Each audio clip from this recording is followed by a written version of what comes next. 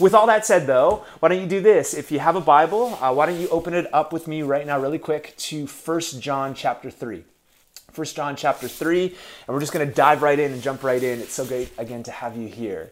Now, just a little background just before we jump in and read this. Last week, we started a new theme and a new series called Dear Wormwood, and basically it's off the premise of C.S. Lewis' book, The Screwtape Letters, where there is a senior demon named Screwtape who writes a junior demon named Wormwood, and how they're going to deceive the patient, which is a human or a follower of Jesus, away from the kingdom of God.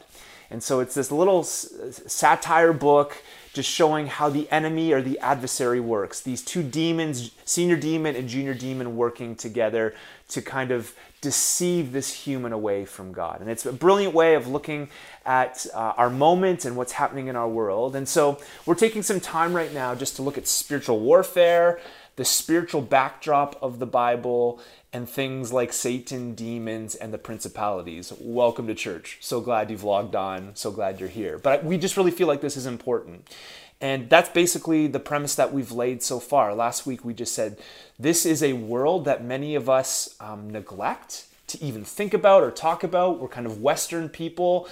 But we don't like, many of us don't like this idea of a spiritual world happening and going on. And yet what we talked about is the reality that this is a major theme within the scriptures. And so as we've laid some of those blocks, we also looked at C.S. Lewis' work and how one of the things that Screwtape wants to do with Wormwood in their deception of this human is to get them to think that this is kind of a joke. This whole idea of the spiritual realm is a joke.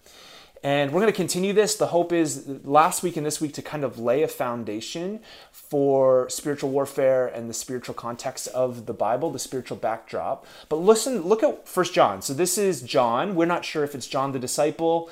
Back in the day, it was kind of hard to know exactly who the authors of many of these letters are. Many people assume it's John the disciple who walked with Jesus. Either way, this is somebody writing to the churches, writing letters to the churches for them to get an understanding of who Jesus is and the way of Jesus.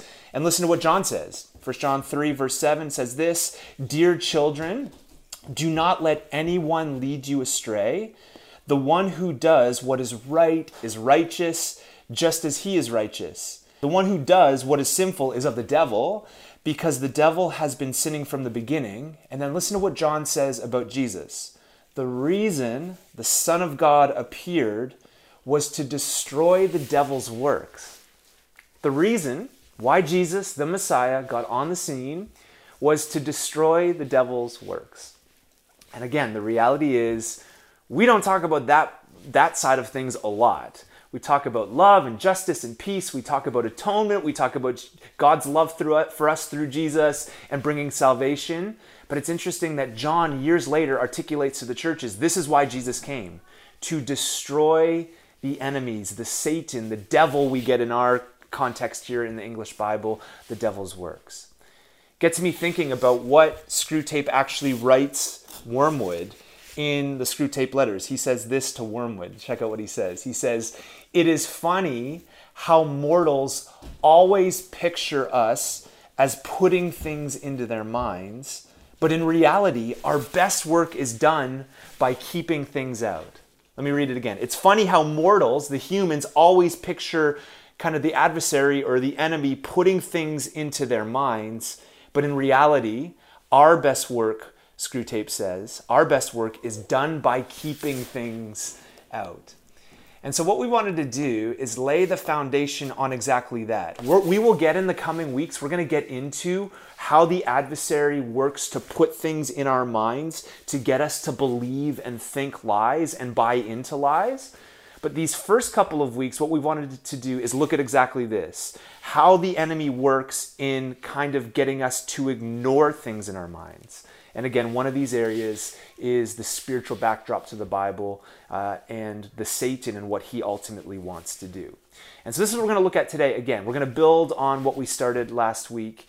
And I hope even this little quote here from Screwtape to Wormwood just opens up your imagination of how easy it is to let things pass our minds about things that are really important, like spiritual warfare. Now, I'll say this, there's been lots of questions over like the week and just engaging with people. This has been something that people have been having questions about for years. So I'm really glad we've been able to jump in and start to talk about this. But some have asked, like, where are some of the foundational ideas? Like, where have you got this? Where does this come from? I see it now in the Bible, but is there anything I could be reading? And the answer to that is yes. Really quickly, there's a guy named Dr. Michael Heiser, who is the most foreknown scholar right now in the world on the supernatural and the spiritual realm. His dissertation for his PhD was he put into a book called The Unseen Realm. It's a little dense, so what he's done is he's distilled it down into a book called Supernatural. It's a great little book highlighting, again, the spiritual background and the spiritual realm and the world of what we've been looking at, this theme throughout the Bible of the supernatural and spiritual realm. I really encourage you to engage it. He's also done some further works on demons and angels, just helping the church in this moment really wrestle through these key themes and ideas. So great works there. I do encourage you to, on your own time to engage some of this stuff, but especially Supernatural. It's written at a popular level to make it easy for some of us that maybe aren't as academic, and it's not as dense, which is great. But with that said, I also got thinking we have some of Michael Heiser's work, and so what we're going to do, and this is just kind of just thinking about this the last couple of days, what we'll do is the hope is over the next couple of weeks is to let's do this. On Wednesdays, we're going to do let's do a theological happy hour, theology happy hour. And I'm actually going to we will release the next 2 Wednesdays some work from Dr. Heiser on a workshop that he did. If you have further questions, some of those questions can be answered in some of these some of the talks that he does. So we'll release that for you guys, and you can watch that on your own time. We'll also put it the next 2 Wednesdays on the podcast. But for this week, what we're going to do is there's lots of questions, again, around the background and the spiritual backdrop of the Bible. And I don't want to be somebody that always pushes it off on Tim Mackie. Many of you guys know Tim Mackie. He is one of the head guys at the Bible Project, these guys that do these animated videos. And he's done a great job really pioneering the Bible Project. But Tim also takes some of these ideas and really distills them down into an interview style. And so he was interviewed about the gods and the spiritual background of the Bible.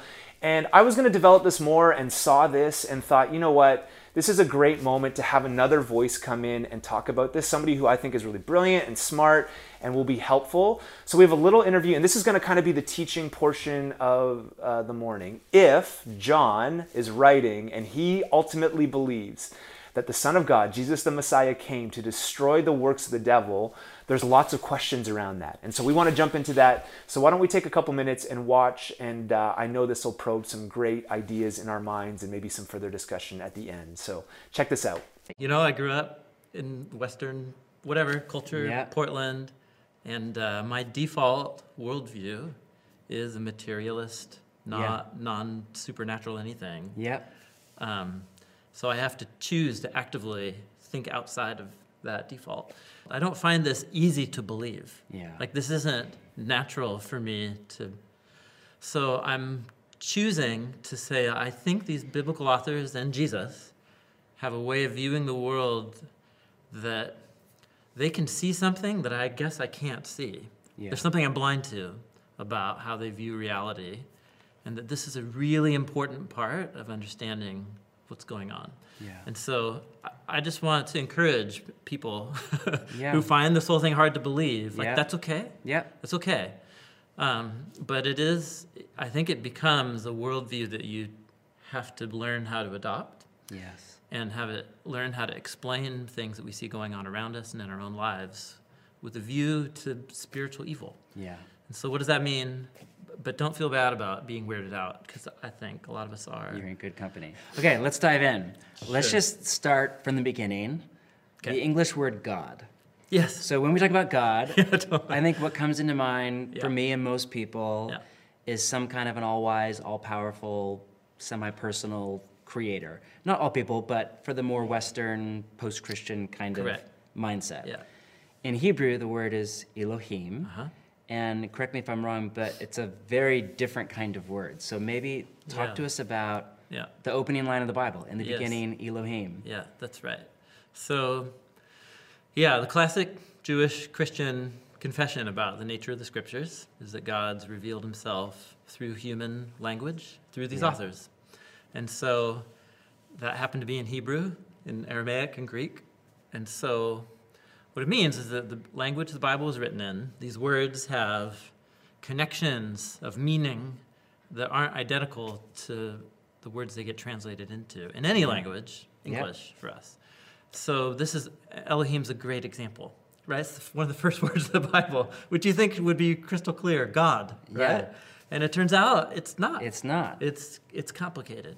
So what these Hebrew biblical authors have in mind when they use the word Elohim isn't the same thing as our English word capital G-O-D.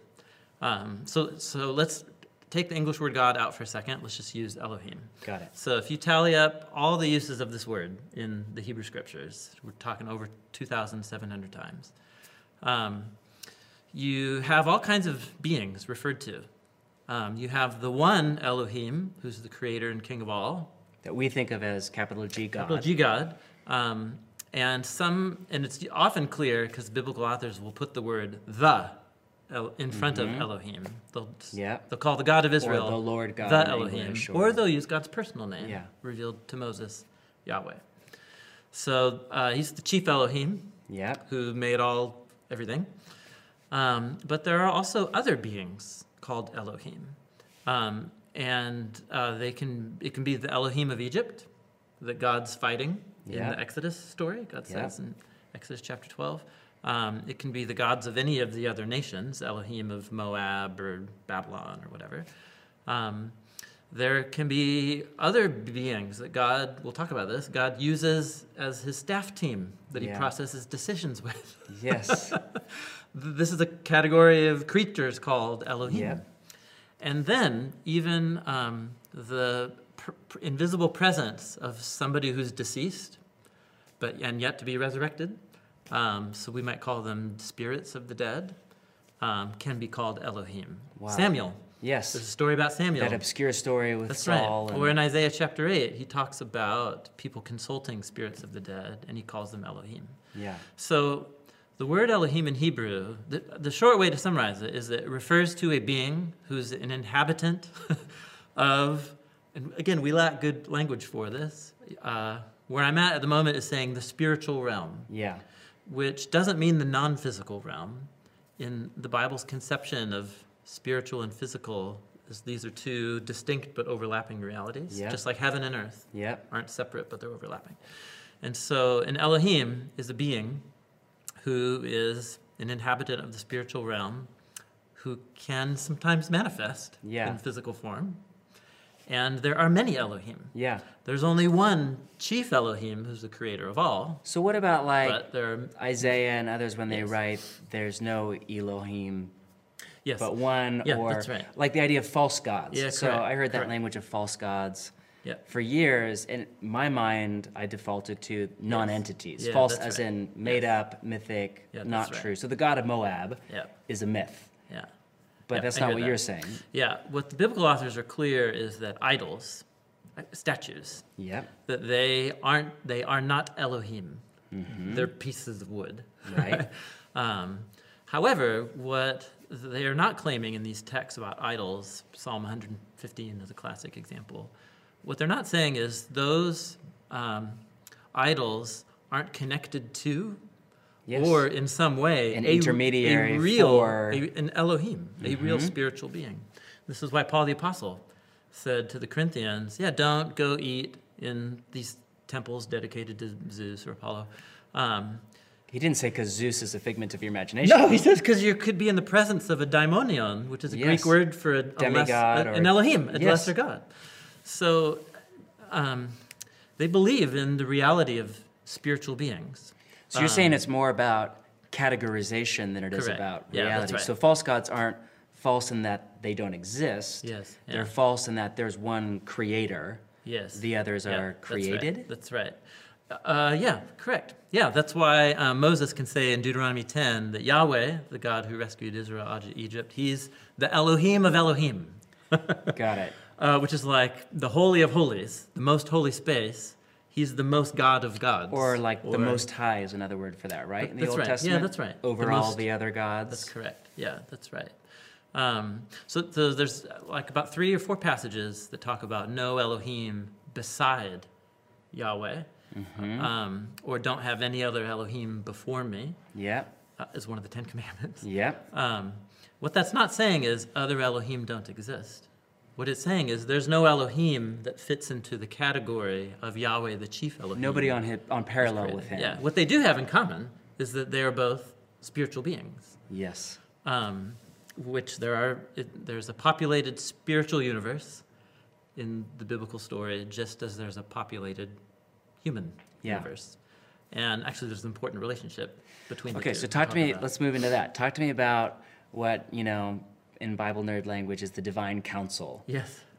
which we read about through Yeah. the Old Yep. Testament That's and right. just skip over. But that's all through the story of the Bible. Yeah, that's right. What is the divine council? Yeah. The reality and the role that these other spiritual beings play in the biblical story, the way it unfolds in the Bible isn't, actually the way most anything unfolds in the Bible isn't the way modern Westerners think of how a story works. It's meditation literature, Got it? which means that from the very beginning, it's assumed that you've already read through the whole thing. Right? And so there's all kinds of puzzles. A lot of times. A lot of times. And put it to memory. That's right. So there's already, there's loaded into the first stories of the Bible all kinds of puzzles and ambiguities that you won't understand even what they mean until you get later on. Because you're meant to meditate on it. Totally. Read it slow, That's right. deliberate, think, Yeah, wait, it's a pick kind up a piece of the puzzle. literature that's inviting a lifetime of rereading and discovery. That Psalm 1 kind of Totally. meditates on That's the right. law Yeah, day Psalm 1 and isn't night. just like a nice thing of read your Bible every day. It's Yeah. actually designed not to give up its secrets on the first reading. It's an invitation Yes. to keep reading. It's specifically designed not as a quick read. That's right. But to get you to read and to read That's right. slowly. And so a classic example is on page 1, where God says, "Let us make human in our image." Who's the us? Right? It's a classic question, right? Yeah. Jewish and Christian readers for thousands of years. So you actually have already been given a clue as to who that us is before that point in Genesis 1. But as the story unfolds, you get more and more clarification about that. And it's what the biblical poets in Psalm 82 or Psalm 89 will call the divine council, the council of Elohim. So on page 1, God creates the sun, moon, and stars. Actually, the word sun and moon is never used. It's just called the lamps. Wow. It's the same word as the lampstand in the tabernacle. So God creates a heavenly lamp, a bigger one and a lesser one, Yep. and the kochavim, the stars.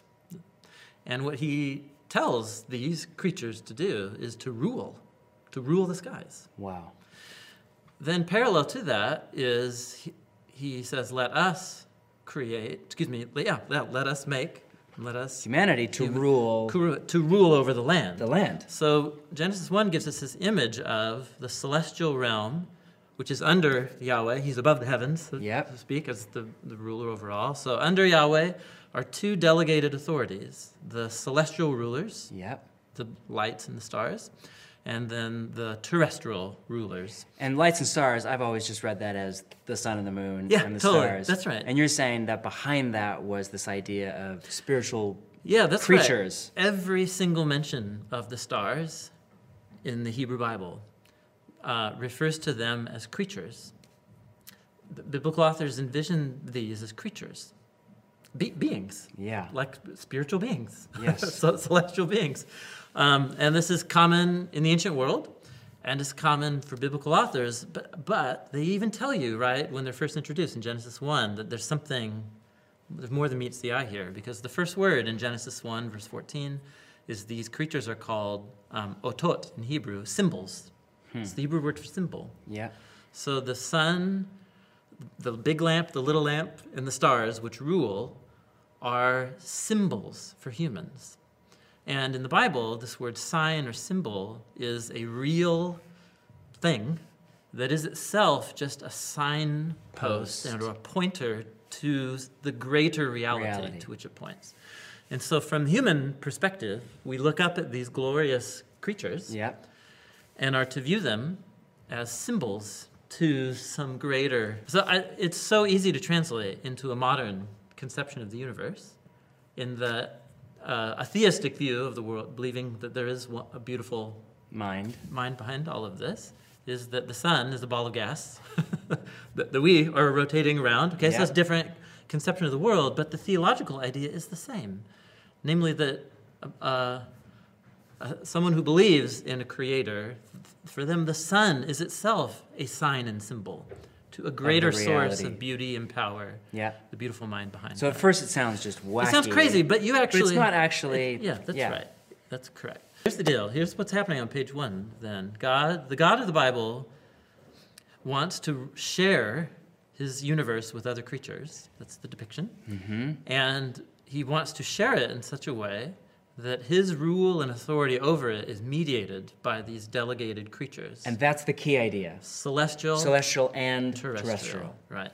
Spiritual, beings. let's call it that for now, and human beings. And human beings, that's right. Because God has set the universe up in such a way that he wants to run it through intermediaries. That's right. Yeah, so that what creation becomes is a symphony of unified wills who submit to each other in love. If we want to get Trinitarian about it, which is where it's all going. Which is where it's all, and still is yet to go. Yeah. And still is yet to go in the story. Okay, so let's talk about what went wrong with God's original, or right with God's original. Yeah, that's right. So, just to clarify, yes, go to any reference to the stars in the rest of the Bible, and what you'll see they're all doing is referring back to this depiction of delegated spiritual beings who rule the world on God's behalf. Which, again, we already get that idea from the human thing. Yeah, Adam and Eve are there to rule. That's exactly delegated right. authority, That's kings, correct. queens, priests That's over. correct. That's So right. you're just saying this is going on in the heavens as well as on earth. That's right. The relationship between heaven and earth is a connected There's an one overlap. and a mirrored reality. And this divine council is this inner grouping of spiritual beings. It is to Yahweh in the heavenlies what humans are to Yahweh on the earthly realm. Okay, That's right. but something goes wrong. We know the Genesis story with the human beings. There's a rebellion against God's vision for human flourishing. Yeah, that's right. And then something also goes wrong in the heavenlies, right? Correct. So talk to us about, what in Christian tradition is called the fall. Yeah. Not so much the terrestrial side of it as much as... Well, but they're joined. Yeah. So you get a talking snake on page 3 of the Bible. Yeah, that's there. The Hebrew word for this being is nachash, the nachash. And it also happens to be the word for diviner or sorcerer. Yes. Mm-hmm. And it also is related to the word for shining or brightness. It's connected to the word bronze. Nechoshet, nachash. Nechoshet is bronze, which is always I'm nodding my head like I know Hebrew well enough to know what you're talking about. Biblical authors often use vocabulary because of the connections through puns and wordplays and associations. And that's just a normal way of how they write. Yeah. They're doing it all the time. So when you see a beast of the field, a snake, but who's talking, it's not like ancient biblical authors were somehow more primitive and gullible than we are. No, they're They brilliant. thought talking snakes were normal. Right, and Genesis 1 is some of the most sophisticated literature ever. That's right. Right? Yeah. So a talking snake... So it's not like, well, now we know snakes don't talk. Yeah, and but they didn't know that back then. Of course they know that snakes don't talk. That's why it's bizarre. in the story. Yeah. It's bizarre. So there's more than meets the eye to this creature. So what is it? Well, it's a being who wants to convince the human rulers that the Creator's holding out on them, that they actually have the right to take on a role of authority and rule and knowing good and evil that's greater than what God's given to them. What he says, you can become Elohim. That's what he says. Wow. And whether that means capital G God or these spiritual beings. Yes. The point is they were made as terrestrial rulers. Made for one thing, you can become another. Correct. So what they're tempted to do by this being, and so that you're just meant to infer, what is this creature? Yes. That's trying to get these human creatures to overstep their bounds. This seems like a creature that's overstepping its bounds. And it turns out that God destines the creature to defeat and humiliation and destruction. Yeah. God says that from the line of the humans is going to come a human who's going to Yes. crush this being at right on its The head. Genesis 3:15. Genesis 3:15. That's Right? right. That's right. And it's precisely at a rebellion of heaven and earth. Both. Yes, Genesis 3 is both a fall narrative of the celestial powers. Both heaven and Represented earth by this- rebel against God's vision. That's right. Yeah. And so the depiction of the human story after this, we'll come back to Genesis 3:15 in a second, the snake Okay. crusher, but is the narratives in Genesis 1 to 11, which are strange for any modern reader. Yeah. But they're just playing out the same thing. You get the next story is about a guy named Cain, who also faced a beastly temptation. He's tempted by a beast too. Yes. Except the beast is called by the word sin, and it's in him. It's a beast inside of him that wants to eat him. So you get this image of there is a being, a spiritual reality of beings that are in rebellion in a way that mirrors the human rebellion, but that evil is also at work within, evil without and evil within. And the fact that the first and second generation, Adam and Eve and then Cain, both face the evil beast. without and Yep. the beast without and the And beast within. The predator crouching at the door. Yes, and then Cain gives in to that urge, and he murders his brother. Cain's descendants go on, and the seventh of Cain's lineage is an even worse murderer than his great-great-great-great-grandfather. And then they build a city, and then it all leads up to the building of Babylon. Yep. And so the narrative is trying to create this arc here of the human rebellion, but it's also tracing the spiritual rebellion. Yep. And that crazy story about this Genesis 6, I don't know if you know it. You probably do and have avoided it ever since you read it for the first time. But it's a story about the sons of God, the sons of Elohim, spiritual beings, who also cross their boundaries. Humans cross their boundaries. They cross their boundaries. Yeah. And it's a complicated story. We don't have to get into it. But it's another rebellion Yep. in the heavenlies.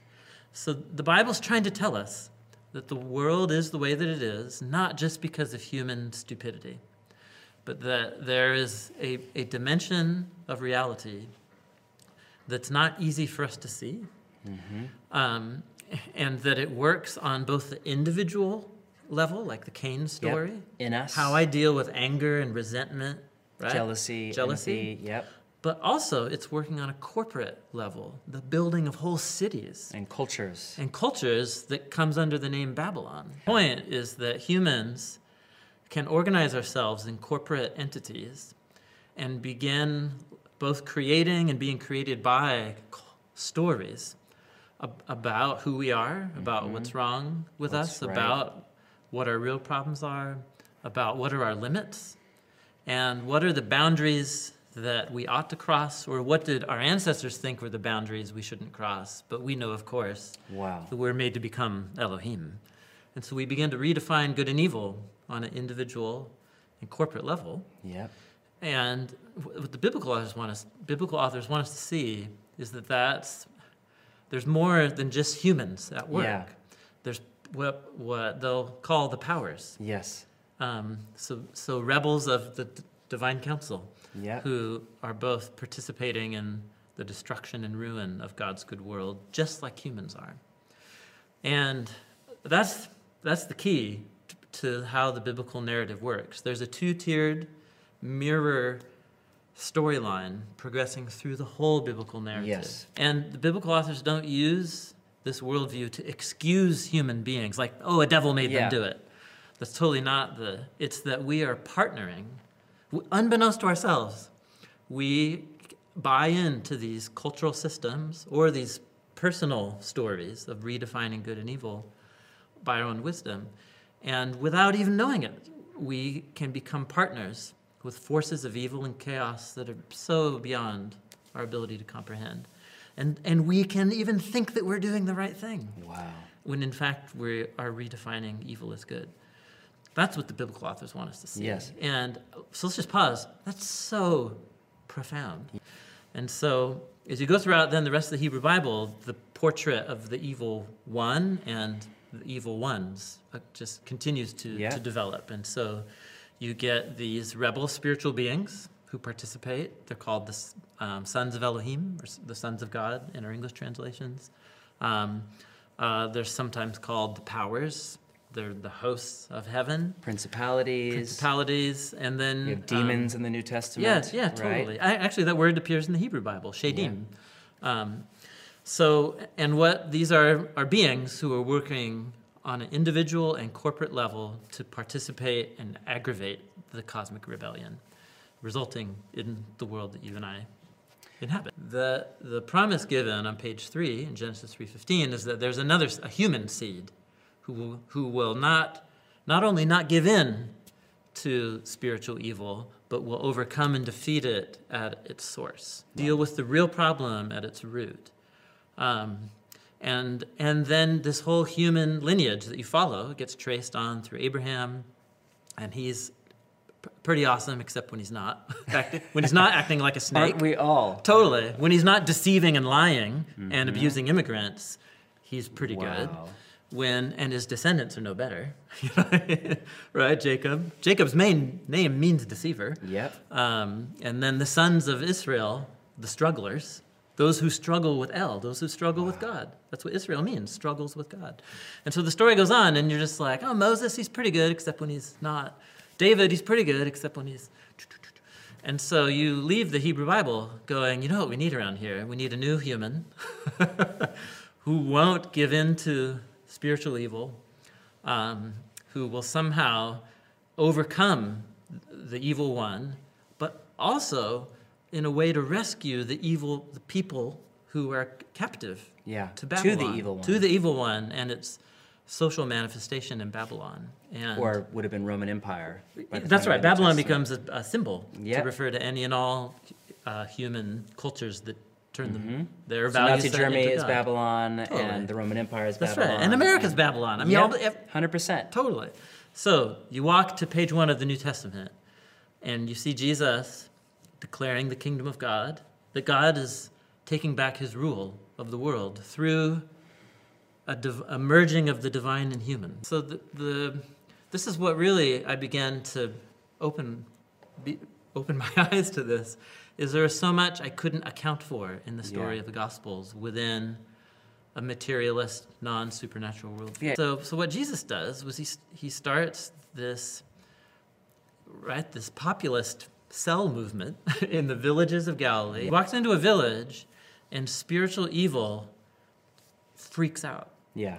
The stories of Jesus' exorcisms, his healings are often freeing people from there's a blurred line, right, between evil. exorcism and the healing. And we might separate those, healing versus exorcism. It's the same activity.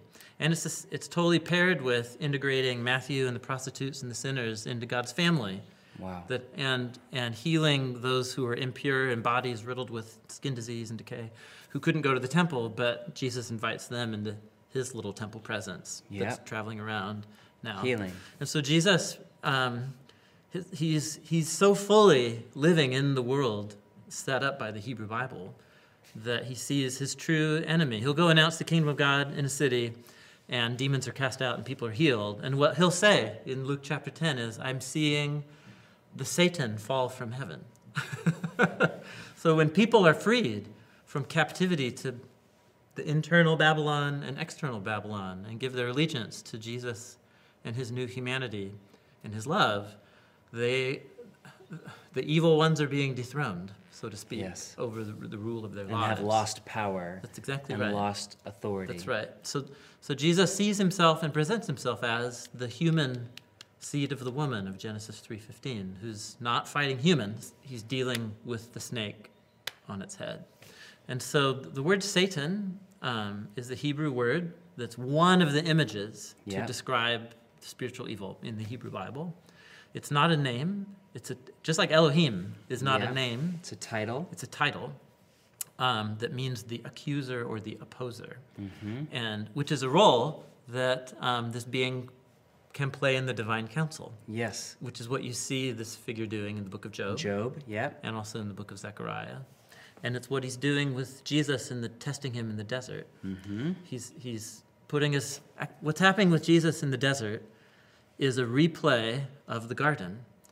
It's spiritual evil offering a human, the human Jesus, a chance to rule on his own terms. And Jesus, of course, is made and destined to rule, just like humans are on page 1. Yep. But Jesus, instead of seizing authority, as Paul says in Philippians 2, he doesn't seize for his own advantage what is already rightly his own. Yep. Rather, he empties himself and gives us his life for others. And so that's he defeats evil by letting evil defeat him through its human agents who think they're doing good. I think the point is, this is Jesus' way of seeing the world. Yeah. This is the apostles' way of seeing the world. When Paul looks out at Christians being persecuted or himself sitting in prison in Ephesians, right? He'll write that, you guys, our enemy is never another human. It's never another human. It's realities that are hard for us to see, often invisible, but not always, especially because the whole point of this evil is that it's a mirror of heaven and earth. And so we can become agents and participants in evil without even knowing it. But humans are never the ultimate problem. It's something darker and more mysterious lurking underneath. That's Paul's view of the world. It's corporate, it's individual. It's so profound. That's it.